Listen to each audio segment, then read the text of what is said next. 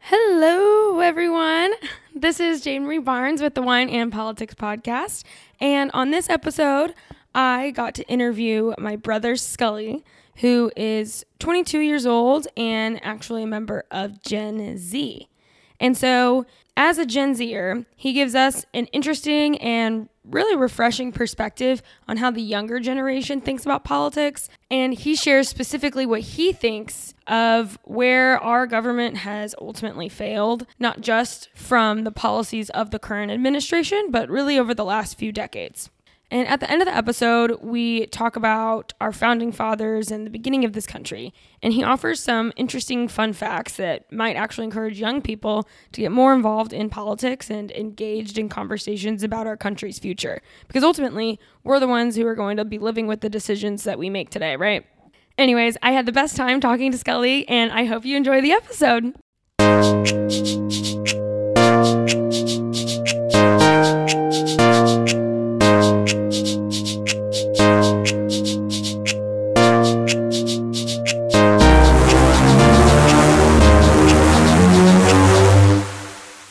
Welcome, everybody, back to the Wine and Politics podcast, where we bring on guests with different points of view all across the political spectrum or have something different and interesting to offer the conversation, and we try to find common ground. So I am your host, Jenevein Barnes. Thank you all so much for coming back and listening to the next episode of the Wine and Politics podcast. And I am really excited to announce my next guest, my brother, Scully Jenevein. Okay, that intro was awesome. Thank you. And to follow up on your intro, I'm not worried at all about finding common ground between us. Well, I will say, I think you do have an interesting perspective, though, because you are younger. You are in the Gen Z. That's fair. The generation of young people. I would hope that I have something interesting to offer, but we'll see. No, I think you will have, an interesting perspective because of what we see even in this generation and how everyone, at least in Gen Z, they've become the social media generation. They live their lives on TikTok or Instagram, or I guess Instagram's kind of old news for y'all now, isn't it? I mean, Instagram is pretty much only what I use. Oh, okay. So that makes me feel not as old. I'm on TikTok a little bit, but it's mostly just Instagram. Okay. Facebook is way old news, but I think that's pretty for common. like everybody. Yeah. Except for, like our parents. Yeah. Dad. Dad. If you're listening, get off Facebook. Get on Instagram and get off Facebook. Actually, I think I want him to stay on Facebook and not Instagram because I want something to be, separate from what he sees every day. See, but then if their generation does get on Instagram, it's going to be uncool. And then everybody will just be on TikTok. That's a good point. Yeah. And we really don't want that because it's owned by China and they probably data mine us on TikTok anyway. Oh, heavily. So Dad, if you're listening, stay on Facebook. Moral of the story. Moral of the story. All right, Scully. So I brought you on today so that we could talk about overarching government policies and subsequent failure in a lot of people's points of view, and specifically as it relates to our voter integrity, because I know that has been a big subject ever since 2020 and before that. So voter integrity, as well as the structure of our government and maybe limitations that could be imposed on our government to keep them accountable to the people. And lastly, talking about our national debt, because in those three topics, a lot of people would agree that the government has failed. Yeah, I completely agree. I think, the way our founding fathers set up the government, it was definitely a societal and governmental marvel. I think it was founded on very fundamentally good principles. And I just think that in today's society, it's definitely become, a little bit outdated. There are some aspects that could definitely be improved. But ultimately, I think it has failed America in a big way. Mm-hmm. So, yeah, I think those are some great topics to go into. Cool. And before we jump right in, I do want to get your perspective coming from Gen Z. You're the youngest generation. Y'all's generation will be here after mine, and I'm only a few years older than you, but y'all are the future of America. And so in your eyes, are there things that the government could be doing better or things that they just haven't done at all that you think would be a better use of resources? Because a lot of what Gen Z cares about right now is climate change. A lot of what they care about right now is mental health. There's a different kind of narrative out there right now that people in the millennial generation or Gen X or baby boomers don't really understand that resonate with Gen Z. So what are going to be the bigger focuses of the future? Well, I think as a whole, Gen Z is striving to be a lot more inclusive. I think that's definitely a trend that we'll see in the coming years as, my generation sort of comes into positions of leadership and authority. I think inclusion is a big aspect of importance for us. But ultimately, I think that as Gen Z, we would agree that the government definitely could be improved upon. So going back to your comment about inclusion, would you expand on what you mean by that? Because when I think of inclusion, I think of DE&I, which is diversity, equity, and inclusion initiatives.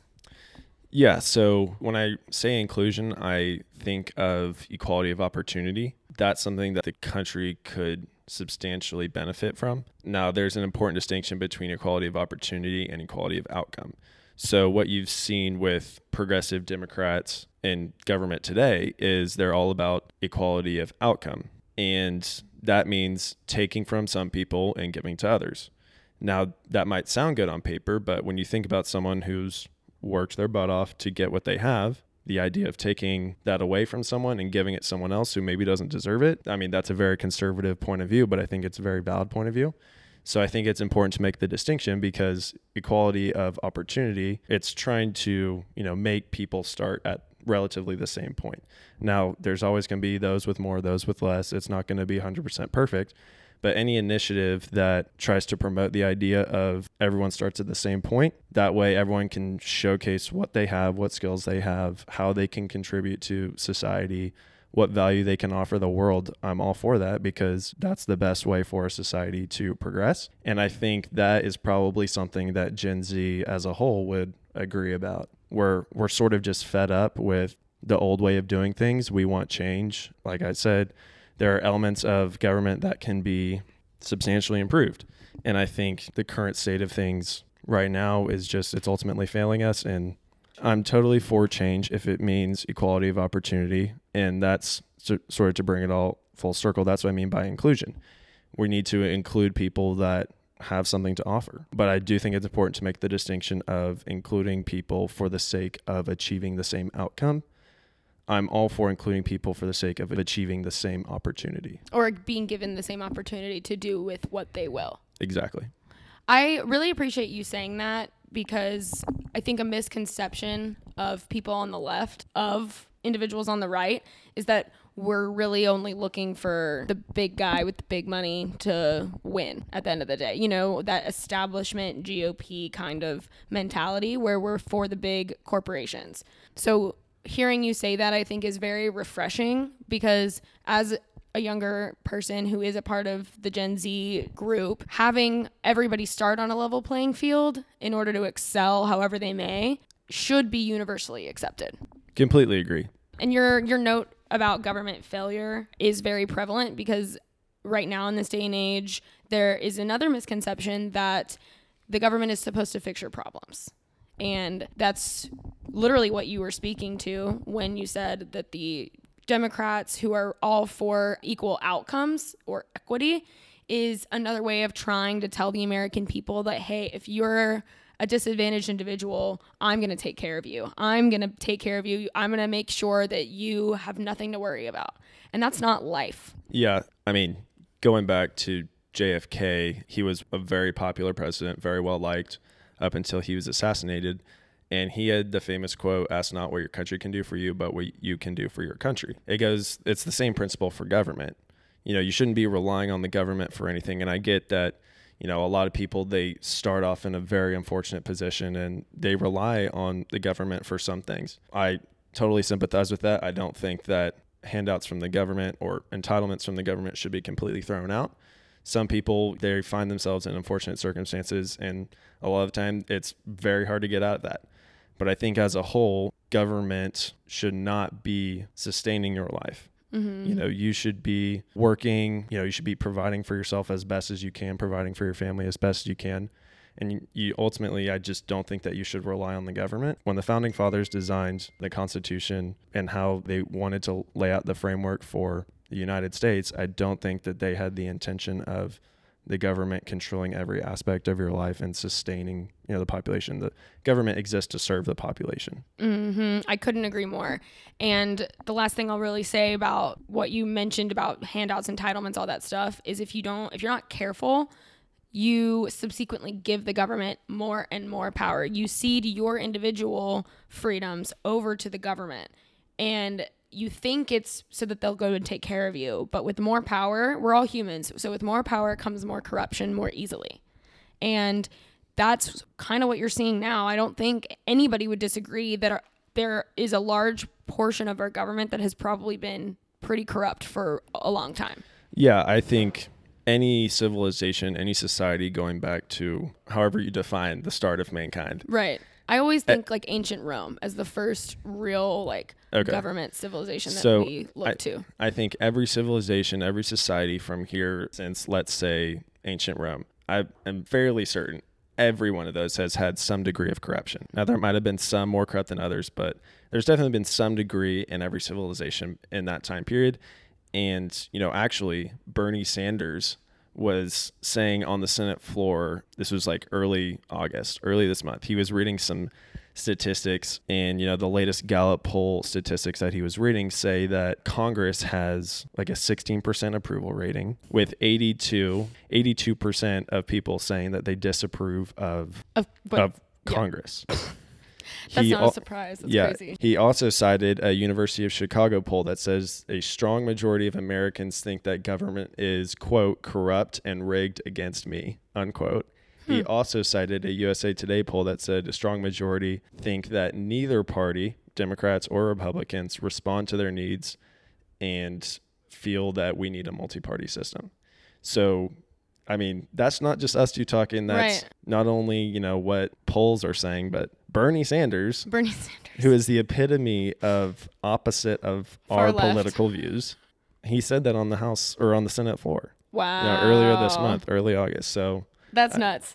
Yeah, I definitely don't think that it's something that just you and I feel, or just me, or just Gen Z. I think that's a pretty widely held view. Yeah, and that's actually a great segue into our first real subtopic about voting, because our founding fathers designed the Constitution and our system of government, which is a democratic republic, not just a full-blown democracy, so that the people held the power. It was supposed to be, and is still supposed to be, a government of the people, by the people, and for the people. And we, as citizens of a democratic republic, have the right, the God-given right, to exercise our power through voting. And what we're seeing today is even our voting system can be subject to corruption. And so before we jump into a discussion around voting integrity, I first want to give a little bit of a background into our voting process and system in the United States.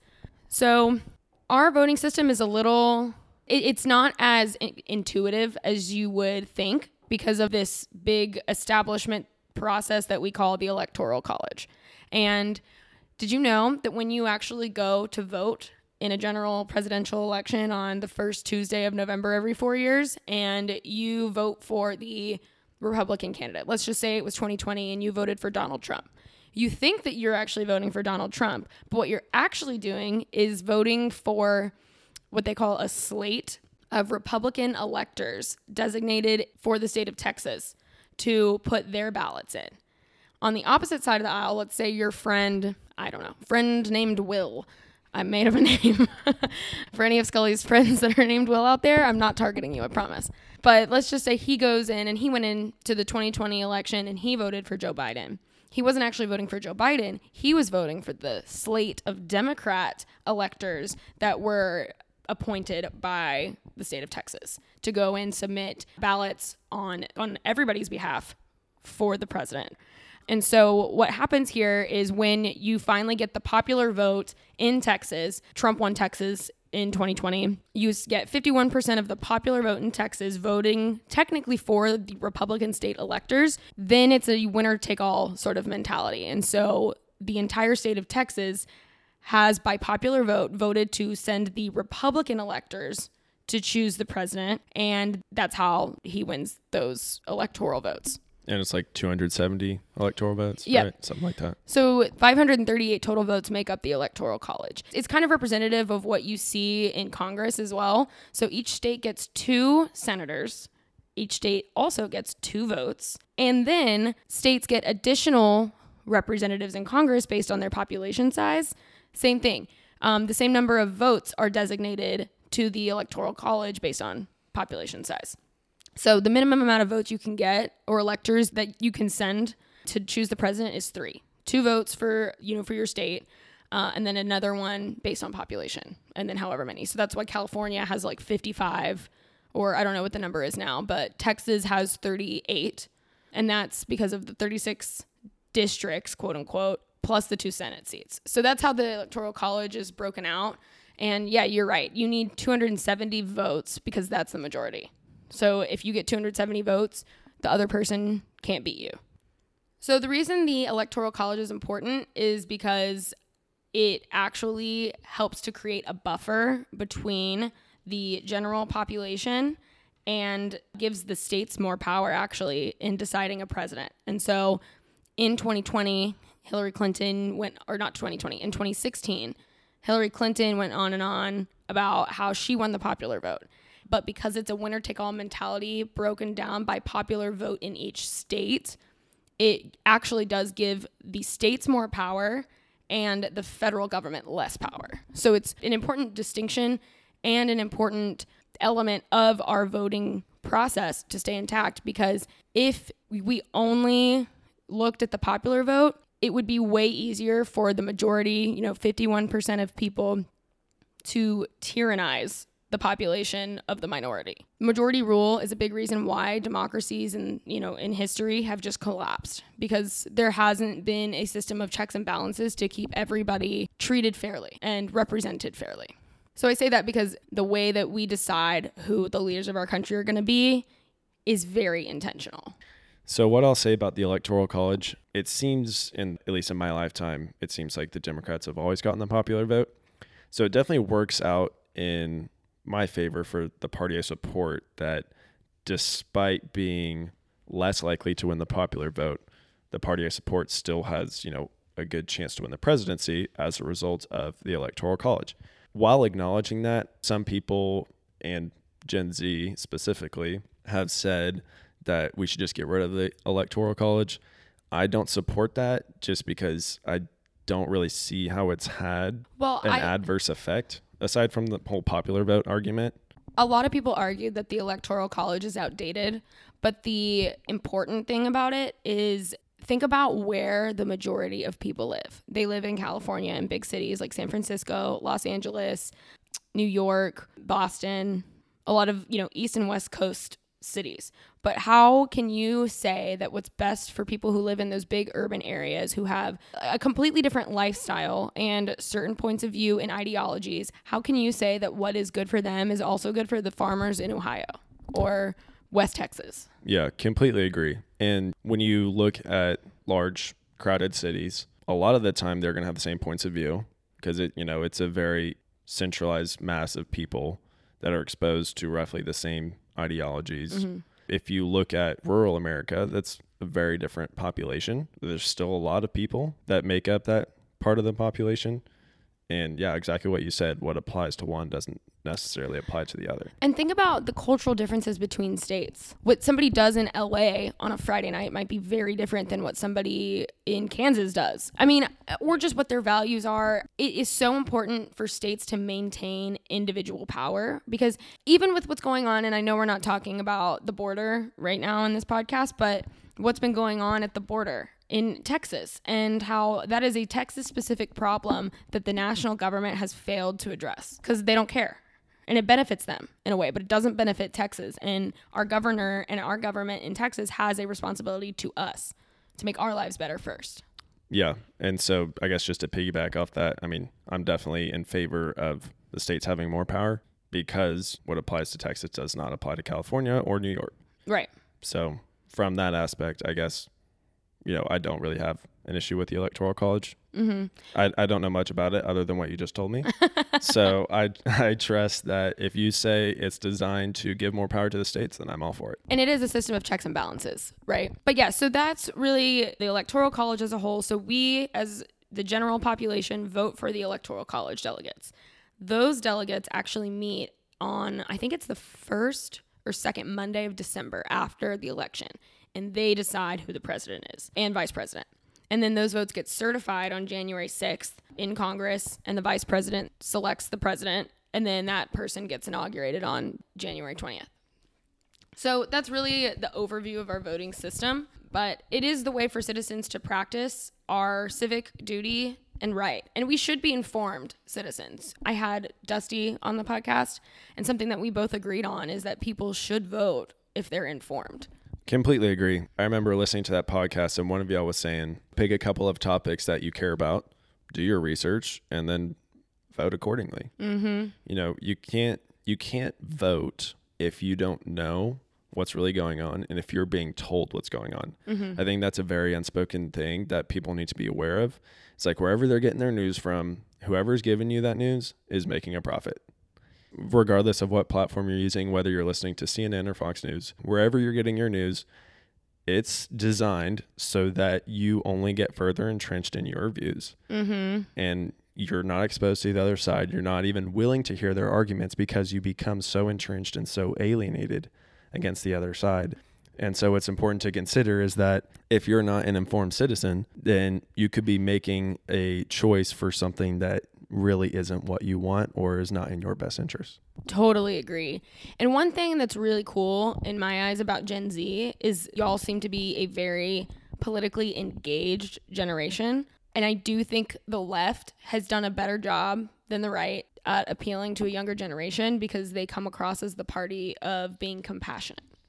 Yeah, I agree. I also think that the left is better at making ideas sound good. Yes. I think that the left at its core, up until recently with whatever's going on with the woke mob, wokeism, whatever you want to call it, at its core, I think the Democratic Party values looking out for everyone. They believe in compassion. Now, that doesn't mean I'm saying that Republicans don't feel that way. I'm just saying that the parties go about it differently in addressing that. The Democratic Party is really good at making things sound good. For example, climate change. A lot of people agree that climate change is a real thing. And I guess it depends on where you get your news from. But if it is a real thing, personally, I think it is. Whether or not it's as big as the Democratic Party claims is, up for question. But I think that on the surface, if you hear someone say, oh, like climate change is a real thing, like we need to stop using oil and go only to renewables. Okay, yeah, that sounds good. Clean energy, that sounds good. But what are the actual implications for that? Mm-hmm. We don't have a grid that can support 100% change from fossil fuels to renewables. It sounds good. It's not feasible right now, though. Right. Republicans understand that. Mm-hmm. And young Republicans are able to sniff that out. They're able to actually question it and say, okay, what's your plan? I think young Democrats, they don't know the answer to that. I think you're completely right. Because it just sounds good. So they're like, yeah, okay, I'm good with that. Do whatever you need to do to get that to happen. Yeah. And that's actually a really good segue because when talking about how Democrats know how to spin things and make them sound really good, they also have it's a talent, honestly, of making initiatives that Republicans are pushing for really bad. And an example of that is the voter suppression laws they keep talking about, where governments in red states or even, Republican representative senators in Congress who try to introduce legislation that helps to make elections more fair and secure, especially since there was a lot of uncertainty around the 2020 election and the processes there and how everything may or may not have been above board. One thing that a lot of Republican conservative legislatures wanted to introduce were voter ID laws, making sure that you had an ID that said you were who you say you are when you're going to cast a vote. you're a citizen of this country. You need to prove that you're a citizen. You need to prove a place of residence. You need to prove that you are who you say you are. And Democrats and people on the left who are very interested in obtaining future voters from people who have immigrated illegally, frankly, across the border, don't love that. And so they've spun it. It's been spun to say that the people on the right are trying to suppress voters. And they make it about race and about all these other social issues to heighten it emotionally. I'm so tired of hearing the word racist. Oh my gosh. Voter ID laws being racist. I mean, come on. Yeah. Like, I can't get on board with that. I'm totally on board with verification. Are you who you say you are? Mm-hmm. If you are, great. Vote. Mm-hmm. Regardless of whether you're informed or not, which is, a different You literally topic. have to show your license at a liquor store to buy alcohol. Sometimes you have to show it at a restaurant when you're ordering wine. Yeah. And the whole, 2020 election, you were saying people were questioning whether it was above board, particularly Donald Trump. Joe Biden won more counties than Hillary Clinton. Are you serious? Right. I don't think anybody who voted for Joe Biden thought that he was the best candidate that the Democratic Party could have offered up. Yeah. I don't think one person thought that. I mean, he hardly campaigned. They might, say, oh, it was being safe because of COVID. I mean, that's what they would say. They might say that. He hardly campaigned. He demonstrated, very limited cognitive ability. And he's my president. I'm going to support him because he's my president. I didn't vote for him. That doesn't mean he's not my president. I hate when people say, not my president. It's so divisive. Yeah, it's so divisive. It's like, okay, he represents the United States. I'm a citizen of the United States. I will support my president, everything that he does. I might not agree with it, but he's my president. That's what I have to do. And I just don't think that anyone thought that he was actually capable of being president. And what that goes to say is that more people were anti-Trump. So I think hardly anyone was pro-Biden. I think the vast majority of people who voted for Biden were just anti-Trump. Mm-hmm. And I was in Austin when, that election wrapped up, and the Biden parade was just absurd in downtown. I can imagine. People not from Texas, I mean, I guess they won't understand, but Austin's pretty liberal. I think, all the major cities are pretty liberal. But circling back to voter ID laws and, how they can be racist, definitely don't agree with that. I agree with you should show proof that you are who you say you are.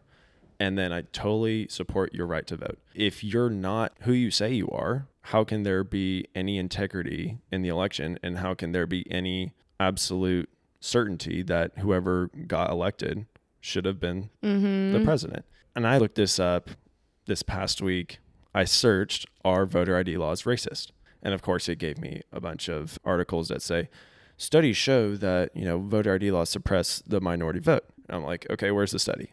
No link to the study. I'm just like, where is it? Really? Show me the study. And even if the study does exist, I still am not sure that I believe it. Even if the studies do exist, it's really easy to spin statistics based on the way you want to spin them. I completely agree. Right or left. I'm not saying people on the right aren't guilty of that either, but you can find statistics to back up your narrative. Yeah, completely agree. And going back to what you were saying about you need an ID to buy alcohol.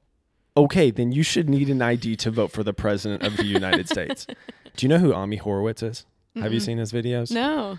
He's this conservative journalist who goes out and makes videos. He goes and interviews people on the street and asks them about controversial topics. One of them is voter ID laws. But basically, he's going around in this neighborhood, and I think it's California. I'd have to double check. But he's going around asking people about voter ID laws. And he separates the video into two segments. The first one is he's going around asking people, he's like, are voter ID laws racist? And they're like, yes. He's like, why do you think so?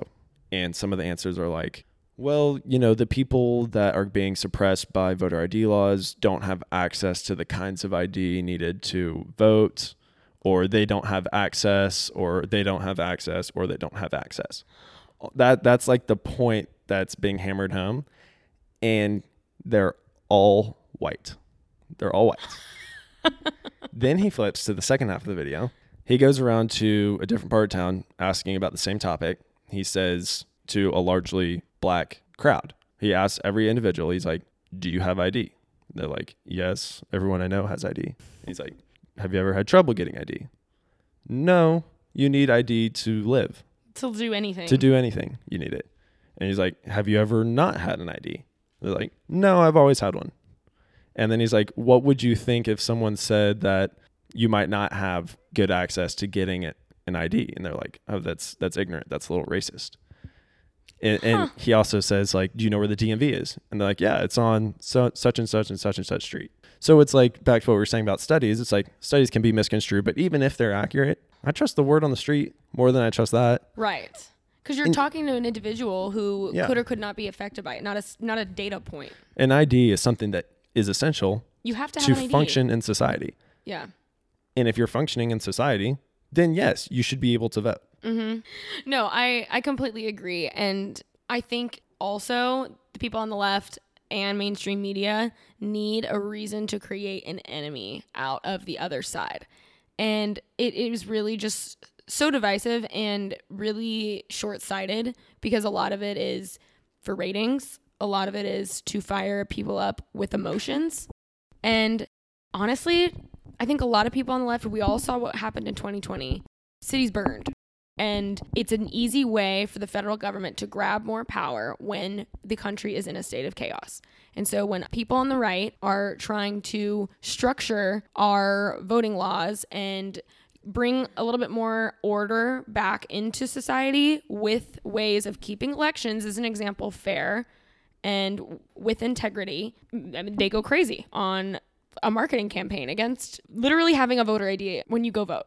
So along with what all we saw in 2020 with people questioning election integrity, it wasn't just because Donald Trump said that the election was stolen. It was because of all these new laws that different states implemented because of COVID. Mail-in ballots was one of them. Yeah, and I'll just cut in real quick. I think it was all facilitated by the idea that Joe Biden won. Right. I feel like to the average American, that seemed just like... Well, especially because Trump looked to be such in the lead in the middle of the night. And then all of a sudden, Joe Biden spiked just enough. And I don't even want to talk about what did or didn't happen or if there was actually true election fraud. The point that I really want to make here is because of the laws due to COVID that multiple states put in place, like in Georgia, Pennsylvania, New Jersey, that opened the floodgates for mail-in ballots, which makes it very easy for shenanigans to happen. In New Jersey, there were 2 people who got caught. One guy got caught stealing ballots out of people's mailboxes, and another guy got caught forging signatures on prospective voters' ballots for the candidate he wanted. There's a whole bunch of different things that could happen there. And those were just the people that got caught. Right. Yeah. And even for, less nefarious reasons, bureaucratic incompetence is a huge reason why mail-in ballots is a bad idea. One of the reports I read during Wisconsin's primary, it was one of the first primaries during COVID, and 1,600 ballots were found in a mail processing center the day after the election. 23,000 votes were rejected due to missing information. And there was no way of knowing if one person got only one ballot. That's just ridiculous. Yeah. I think going back to what you were saying about the Electoral College, it sounds like 23,000 votes doesn't sound like that much when you consider the entire U.S. population. Right. But going back to the Electoral College and what it means for states, a candidate will get their prospective state's votes based on how the state votes. And what matters is the districts within those states. 23,000 votes can sway a district significantly. And that's why people had a lot of questions. Because if there was anything intentional that happened in the election, all you had to do was be strategic about where those weird coincidences happened. Even in Virginia, 500,000 ballots went to wrong addresses or were addressed to dead people or one was addressed to a pet. 500,000? 500,000 in Virginia. Okay? Sheesh. I'm telling you, this is a big deal.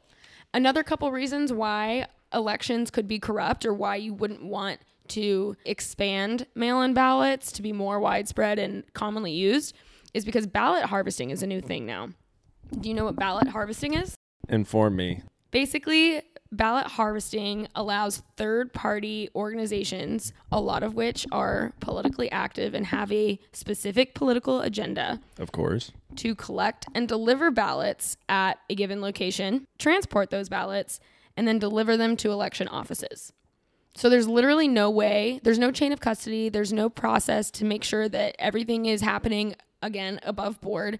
Nobody knows if those politically activated people are changing the ballots, tampering with them, changing them out. I mean, there's a whole bunch of stuff that could happen under our noses just because nobody's watching them. There's plenty of videos we've seen out there of people just stuffing ballots into a mailbox in mass, like hundreds of them at one time. So there's a lot of shenanigans that happen. And lastly, in regards to the implications around mail-in ballots, this can also cause really long delays in determining the results. And even if everything happened above board, there were no shenanigans, the longer time it takes to certify an election, the longer people are going to be sitting around waiting and become more fearful of the actual legitimacy of that election. Completely agree. It needs to be quick. 100%. It should not be dragged out. No. And in order to believe that what the left says, which is corrupt voting practices don't happen, they don't exist, it's just a fabrication from the right, or they might exist, but they're so minor that it doesn't even matter, you would have to know that, without a doubt, that voter registration rolls, so the list of people who are registered to vote, are accurate and secure from fraudulent registrations, which is not true. According to a Pew Research Center poll, 24 million voter registrations in the U.S. are currently invalid or significantly inaccurate. 24 million. Do you know how many people are registered to vote? I don't call it 130 million people are registered to vote. That's a huge chunk. Yes. And they believe, Pew Research Center, again, says 3 million people are believed to be registered to vote in more than one state. So can you tell me, after a left-leaning think tank has those sorts of statistics, that voter registration rolls are accurate and secure and not fraudulent? No. Definitely not. And the other part of it is that you would have to believe that no one's trying to manipulate results. Yeah. And a lot of people have a lot to gain from certain people being in office. That's just the nature of the game. Goes back to what we were saying about corruption. It does. There's definitely a degree of corruption in the U.S. government. And actually, that's such a good segue into our next topic about term limits. So I think a lot of people, most Americans actually, would agree that we should add term limits to members of Congress. Even the president has term limits. He's only allowed to run for office twice. And so the fact that we don't have term limits on seats in Congress is a little wild to me. And what's interesting is, when I was even researching this earlier, this has been a part of the political discussion since the mid-90s. And one of the main platforms that the Republicans in 1994 in that midterm election promised was to implement term limits. But did that happen? Nope. So currently, the House, if you're a U.S. House representative, you serve a 2-year term. And it's unlimited. You can serve as many times as you want, but you always are up for re-election every 2 years. For the Senate, your term is 6 years, but you are also unlimited on how many times you can run for re-election. I looked at some of the longest standing representatives, and I think both of these guys have now passed away, but the longest serving U.S. House representative was this guy named John Dingell, who served for 59 years. 59. 5'9", almost 60. Like, literally the age of our parents. Oh my goodness. And the longest serving member of the Senate, who has also passed away, was this guy named Robert Byrd. And he was a senator for 51 years. Half of a century. Oh my gosh. How? So do you know what the average age is for congressional members? Tell me. For the House, it's 58. 58. Our parents' age, literally. Essentially. The average age for the Senate is 64. That's not young. That's not young.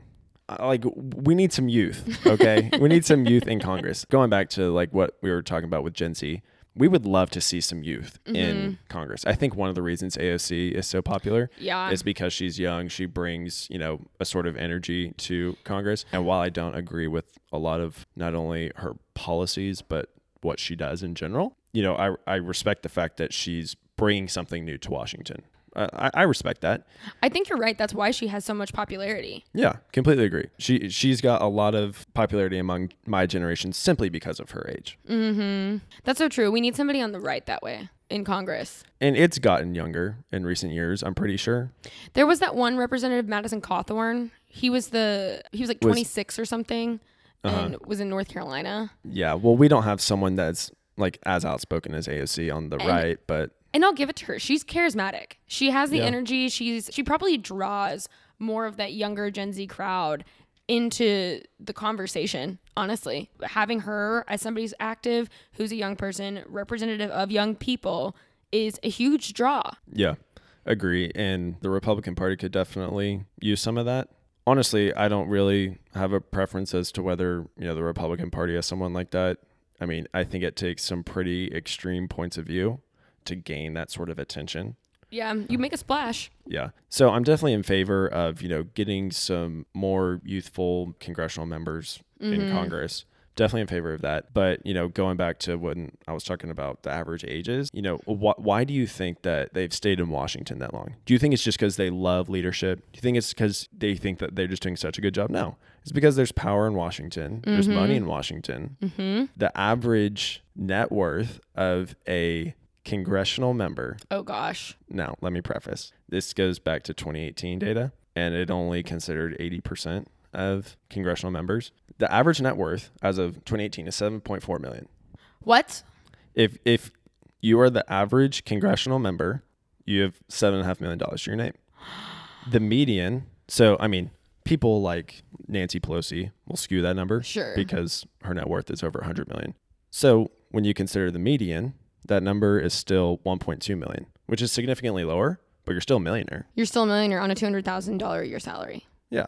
And that's a sizable salary for sure. Yeah. But if you're serving a 2-year term or a 6-year term, that's not going to get you to $1 million when you're, supporting a family and whatnot, which just goes to show term limits.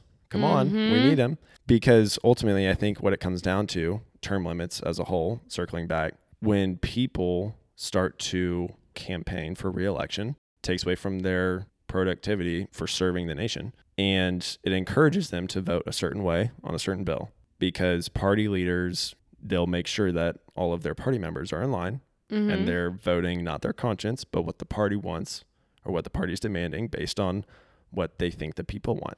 Yes, Congress should vote for what the people want. They should vote for their constituents, but they should be voting their conscience. They shouldn't be voting what their party leader tells them to vote, which is why term limits would be such a good idea, because you free up the congressional member from being bound to what their party wants. So right now, a House term is 2 years. Let's say we're 6 years. And a Senate term were 10 years. Maybe you have one election in between, something like that. Ultimately, I think it would be best if you had no re-election, you were voted for one term, and then you're done. You free up the congressional member to vote their conscience, and they're not distracted by, Big money. Well, if I don't do what my party wants me to do, then I'm not going to get reelected. They're not even worried about that because they're one and done. That's true. Not only does it do that, but it also discourages people from making a career out of politics. Yeah. If you're serving for over 20 years, I'm sure you've generated some expertise on how the government works, but hey, it's time to go. We need some new thoughts. We need some new energy. We need new people in here. It needs to be more refreshed. I mean, especially if we as a country progress, we should stay up to date with what the people want, which changes over time. Yeah. And as you get into politics, and once you get to that age, you're just becoming more entrenched in your own views. You're not as open to hearing the other side. And that's something that this country in its current state definitely does not need. We need to be able to come to the middle, which is why I'm super glad that you started this. Thank you. Because honestly, I mean, I don't feel, and I think a lot of other people don't feel, that the government actually represents what we want and what we value. Clearly not, if Bernie Sanders said so. Yeah. Right now, Washington comes down to, it's not just what do I want, what does my party want? It's making sure that the other side does not get what they want. Yeah. And also, it opens you up to so much corruption because you're also at the mercy of big business. The people who are financing your campaign. Yeah, lobbyists. Lobbyists who make sure that you vote a certain way. Otherwise, we're pulling your campaign funding for next term. And there's some lobbying that's good. There's some lobbying that's bad. Yeah, there's good and bad with everything. You do need some lobbying to get, certain things done. There is, I don't know if you saw this headline, but you don't need a prescription to get a hearing aid anymore as of like a couple weeks ago. That was due to lobbying efforts. So lobbying is good in some aspects. Right. It's bad in a lot of aspects, I think. But yeah, it just goes to show, like, if lobbyists don't have that power over you because they can't contribute to your reelection campaign because you can't get reelected, that takes out a lot of possibilities for corruption. I don't want to use corruption, but like... No, but corruption is, I think it's the right word, because the longer that you're in politics, the cozier you get with lobbyists, the more money you get from them, the less you're thinking with your conscience, the more you're thinking about how badly you want to stay there so that you keep your money coming in and you maintain however many $100 million if you're Nancy Pelosi, or, you know, even 1.2 million is the median income. I mean, it's just a breeding ground for potential corruption. And we're humans. I mean, we're not perfect. It's easy to be corrupted the longer you're in politics. Yeah. And the longer you're in politics, like we said, they're pretty old people. There's a good amount of congressional members that are over 80. Senator Chuck Grassley, he's a Republican. So I'll hate on the Republicans for a second. He's been... Well, that's the important thing. We have to acknowledge what the truth is. And yeah. So keep going. Who else is on the list? Chuck Grassley, he's a senator from Iowa. He's been in the Senate for 47 years. Still sitting. Guess how old he is? 84. 88. He's almost 90. Oh my goodness. Okay. Mitch McConnell, another Republican. Yeah. He's been in the Senate or been in Congress for 37 years. He's 80. What is he, the Senate Minority Leader? Yeah. Like Chuck Schumer, he's a spring chicken. Guess how old he is? It's got to be in the 80s, is it? He's 71. Still, come on. I saw a clip on my TikTok feed one time, and it was an Instagram exec testifying before Congress, and one Congress member was like grilling this lady about Finstas. You know, fake Instas. A fake Insta. A fake Instagram for those of you who don't get on Instagram. So coming from Gen Z, everyone knows what a Finsta is. Mm-hmm. Finsta, among the people that I know, they'll create them for like, I don't know, food accounts or just something that only their friends follow. It's sort of like the equivalent of a private Snapchat story. This congressional member was grilling this lady about Finsta being a product that they offer and how it's doing all these bad things. He had no idea what he was talking about. He has no business asking a question on that subject because he has no idea what's going on. No, he's not in touch. He's not in touch. And that's a great point to bring it all full circle, is that the older you are, the less you are in touch with younger generations. And you have no idea what they want or what they need, what they support, what they don't. Yeah. So you shouldn't be serving them. Yeah. And I'm glad we're talking about this because it was actually something me and Nash talked about in an episode we recorded earlier. We were speaking specifically about the Democratic Party and how they have alienated themselves away from so many groups more in the middle that they are now out of touch too. And so when you're not resonating with the people who you're supposed to be representing to kind of tie it all together, you're out of touch and you shouldn't be representing them. You just shouldn't. Or change your messaging. So I was also looking at cons for term limits. So the argument against implementing them. Let me guess. Is it like people who have more experience in Congress have more expertise to offer? That's exactly it. Yeah.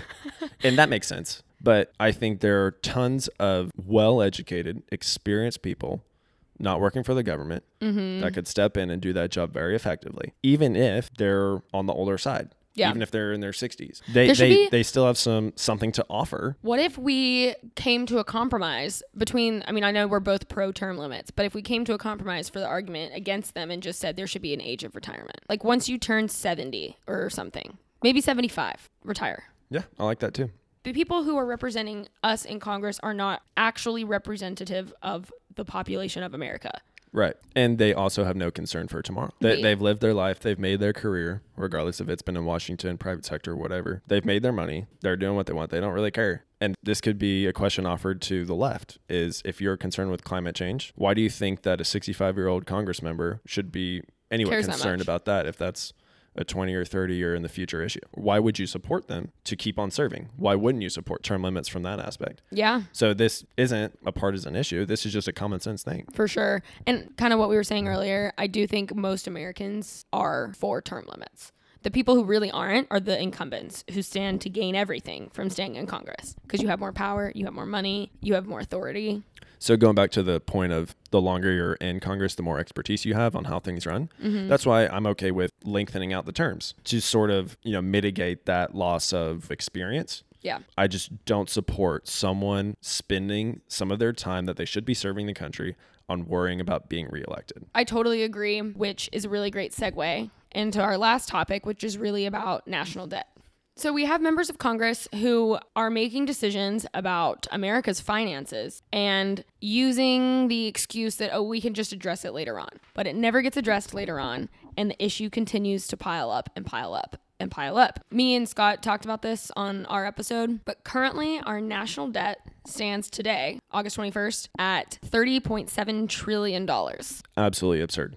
The American economy in 2021 was just above $23 trillion. So we'd need a year and 3 months to recover that debt if our entire economy, every dollar spent went toward paying the debt. Can you imagine just being senile for a year and 3 months? Everyone would have to do that. I can't imagine it. Yeah, it's ridiculous. I don't know how you come back from this. I really don't know what the solution is other than to vastly decrease government budgets. But you can't do that when Congress passes something like the Inflation Reduction Act, which adds, 87,000 IRS agents to the government? Yeah, that's one of the headlines. I think the big takeaway is that if government is spending money, they're worsening inflation. Yeah. They're injecting more money into the economy. Totally. And, Scott and I did talk about how that really just hurts the American people. Basically, when the government is printing money, it leads to more and more inflation because there's more dollars in the marketplace. It's less valuable. And when you're raising government spending in a time of crisis, which is what you should be doing, and frankly, I don't feel like there was enough crisis happening to justify the amount of trillions of dollars that we were spending in the last couple of years. And because of that, our national debt's going up. To combat that, we can tax the rich, which never actually ends up taxing the rich. Let me just interject real quick, and then I don't want you to lose that thought. I don't know how many people know this, but this goes back to Democrats making things sound good. Tax the rich, make the 1% pay their fair share. The top 1% pay more taxes every year than the bottom 90% combined. What? So what does he even mean when he says fair share? That sounds like a lot more than their fair share. I will say the rich, they're good about limiting their taxes because they purchase assets and they have, ways to carry write-offs over.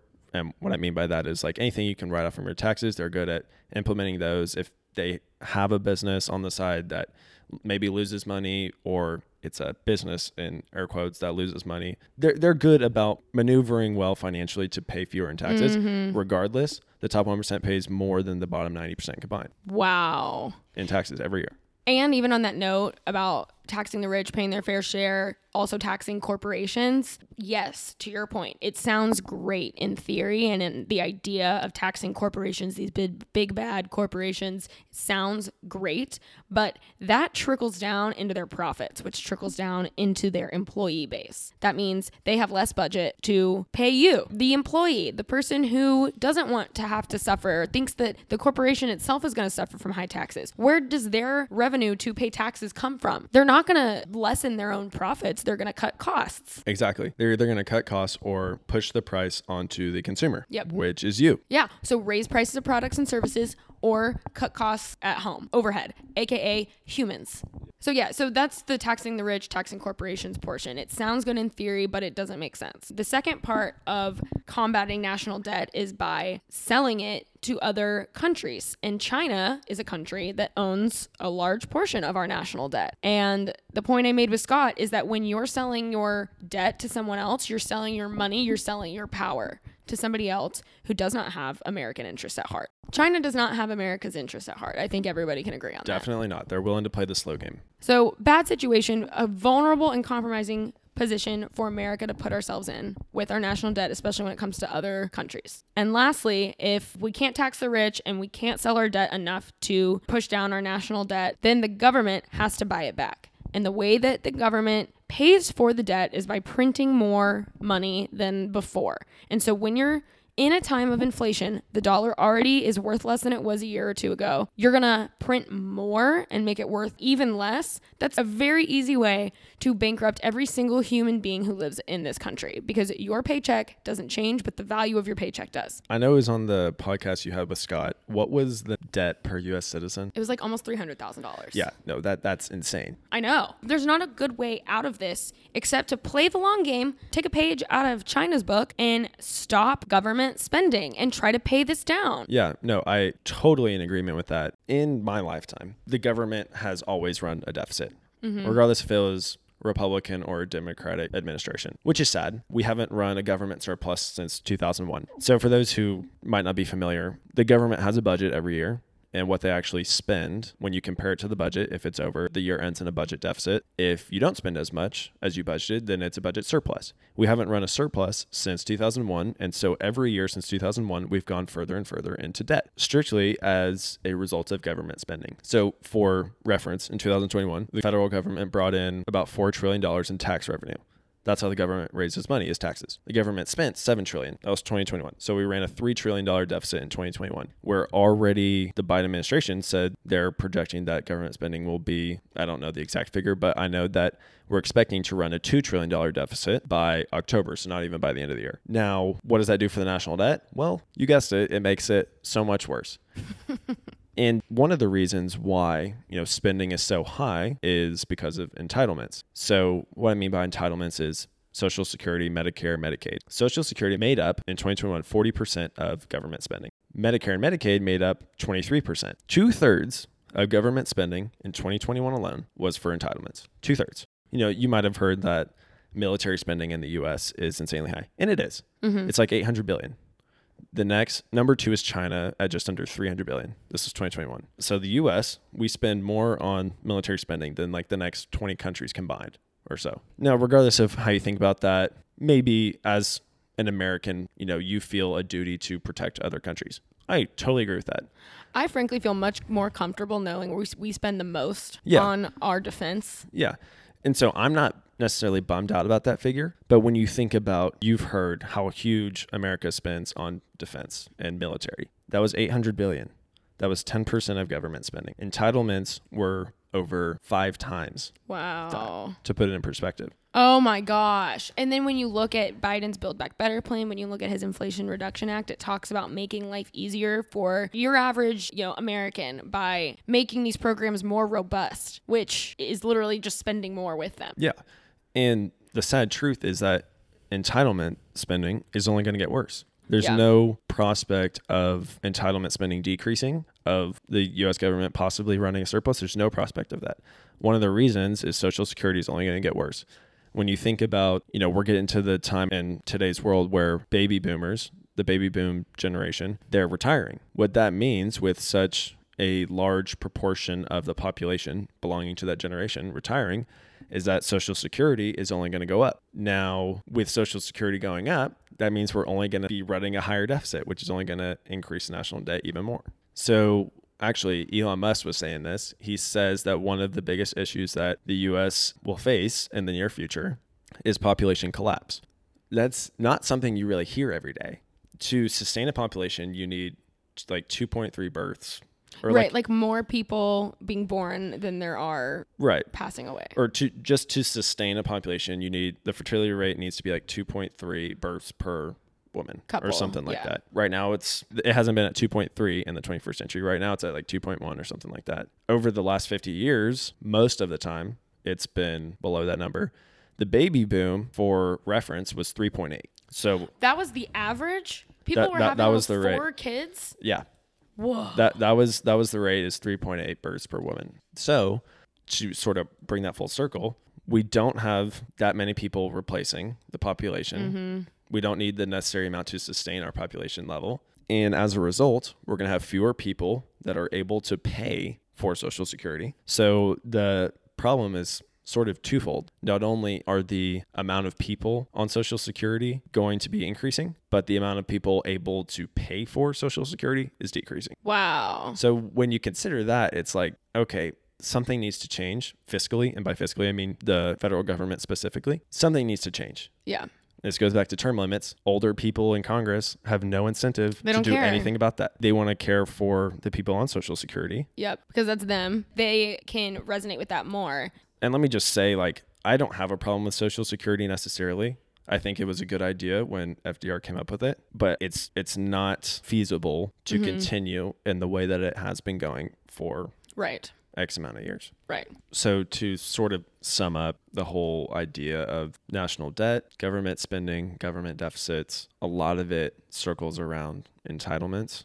To reiterate, I don't really have a problem with Social Security, Medicare, Medicaid. I think that they've been pretty effective, since their inception. A lot of people rely on those. But regardless, looking forward, you and I, we're going to have to deal with the debt at some point. Yeah. And if a lot of government spending circles around those entitlements, we got to change that. And we don't need something to change overnight. Sure, that'd be great. But nothing changes overnight, nothing that big. As long as we can see light at the end of the tunnel, as long as we can see that there's a plan in place, then yeah, let's do it. Regardless if it's a Democratic plan or a Republican plan. But when that debt comes due, and it's going to come due in our lifetime. Yeah, it is. I mean, we need to take steps toward addressing it. And it really doesn't seem like anyone is. People are more concerned with other topics that are just not as important. That's what I don't get. It seems like the people in Congress, those people have children, have families to think about and their future. And so the fact that this has not been addressed, the fact that there hasn't been a plan put in place is ignorant and arrogant, frankly. And I mean, doing my research on Scott's episode, people think that nothing happens. People think our national debt goes up and it just doesn't mean anything. It goes back to confidence in the government. Yeah. What I was saying about Bernie reading those polls. If 16% of the country approves of Congress, I mean, that should be red flag enough. It should be. I mean, Congress is out of touch.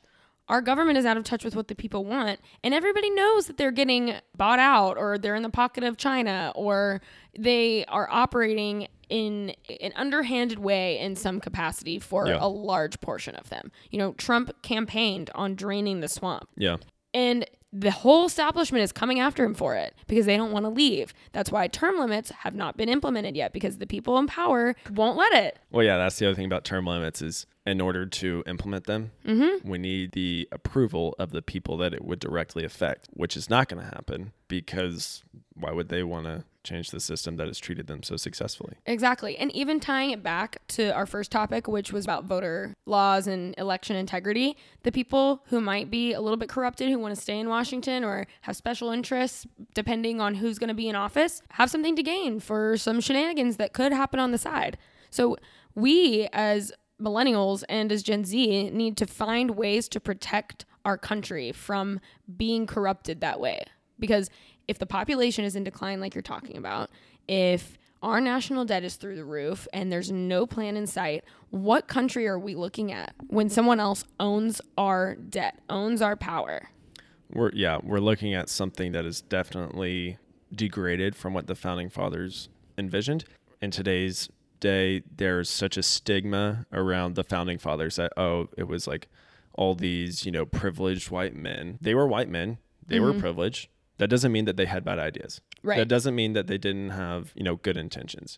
And another reason why I think, you pursuing this podcast is such a good idea is that we need youth. We need new ideas. And actually something interesting that I looked up with the founding fathers was that they weren't just old, men that had found success and then were like, I guess we'll go start a new country, whatever. They had visions. They had a plan for the future. They were invested in their future, their kids' future. At the time that the Declaration of Independence was signed, here are the ages of some of the founding fathers. Is my jaw about to drop? Probably. Oh my gosh, okay. Thomas Jefferson, who wrote the Declaration of Independence, third president of the U.S., was 33. He was 33? He was only 33. That's 5 years older, 6 years older than me. Yeah. Next one, James Madison. I think he was the fourth president of the United States. He's considered the father of the Constitution. At the time the Declaration was signed, was 25. Alexander Hamilton, who was all for the Federalist Papers, everything that he had to offer the U.S. At the time the Declaration was signed, was 21. Aaron Burr, 20. John Marshall, first Chief Justice of the Supreme Court, was 20. James Monroe, 18. 18 years old. My jaw is on the floor. It is on the floor. What are we doing with our lives? The idea, well, you're doing something productive. So the idea of the youth being involved in politics, being involved in government, is an idea that has existed since our country was founded. The beginning of our country. It was founded on fresh youth who were informed. Yeah, who had a vision, who were invested in the future, who cared about bringing together good ideas and creating something that had never existed and creating something that would be beneficial not only to its citizens, but the world. Still my jaw's on the floor. Yeah. I think about it's really weird to think about like how young they were. Think about how smart, educated, knowledgeable, cultured these people were to develop a vision, create something that was a hybrid of all the most successful governments in the entire world as 20-year-olds. And here we are with 88-year-olds in Congress who aren't developing any kind of vision for the future of how to take care of this nation's children when push comes to shove. Yeah, exactly. And I think a lot of it comes down to making informed decisions about who you're electing. And it's important to consider both sides of an argument, both Democrat, Republican, whatever. It's important to consider both sides. It's important to be informed. It's fine if you find yourself in the middle, as long as you're in the educated middle, not in the uninformed middle. You should have a stance on every major political topic and vote accordingly.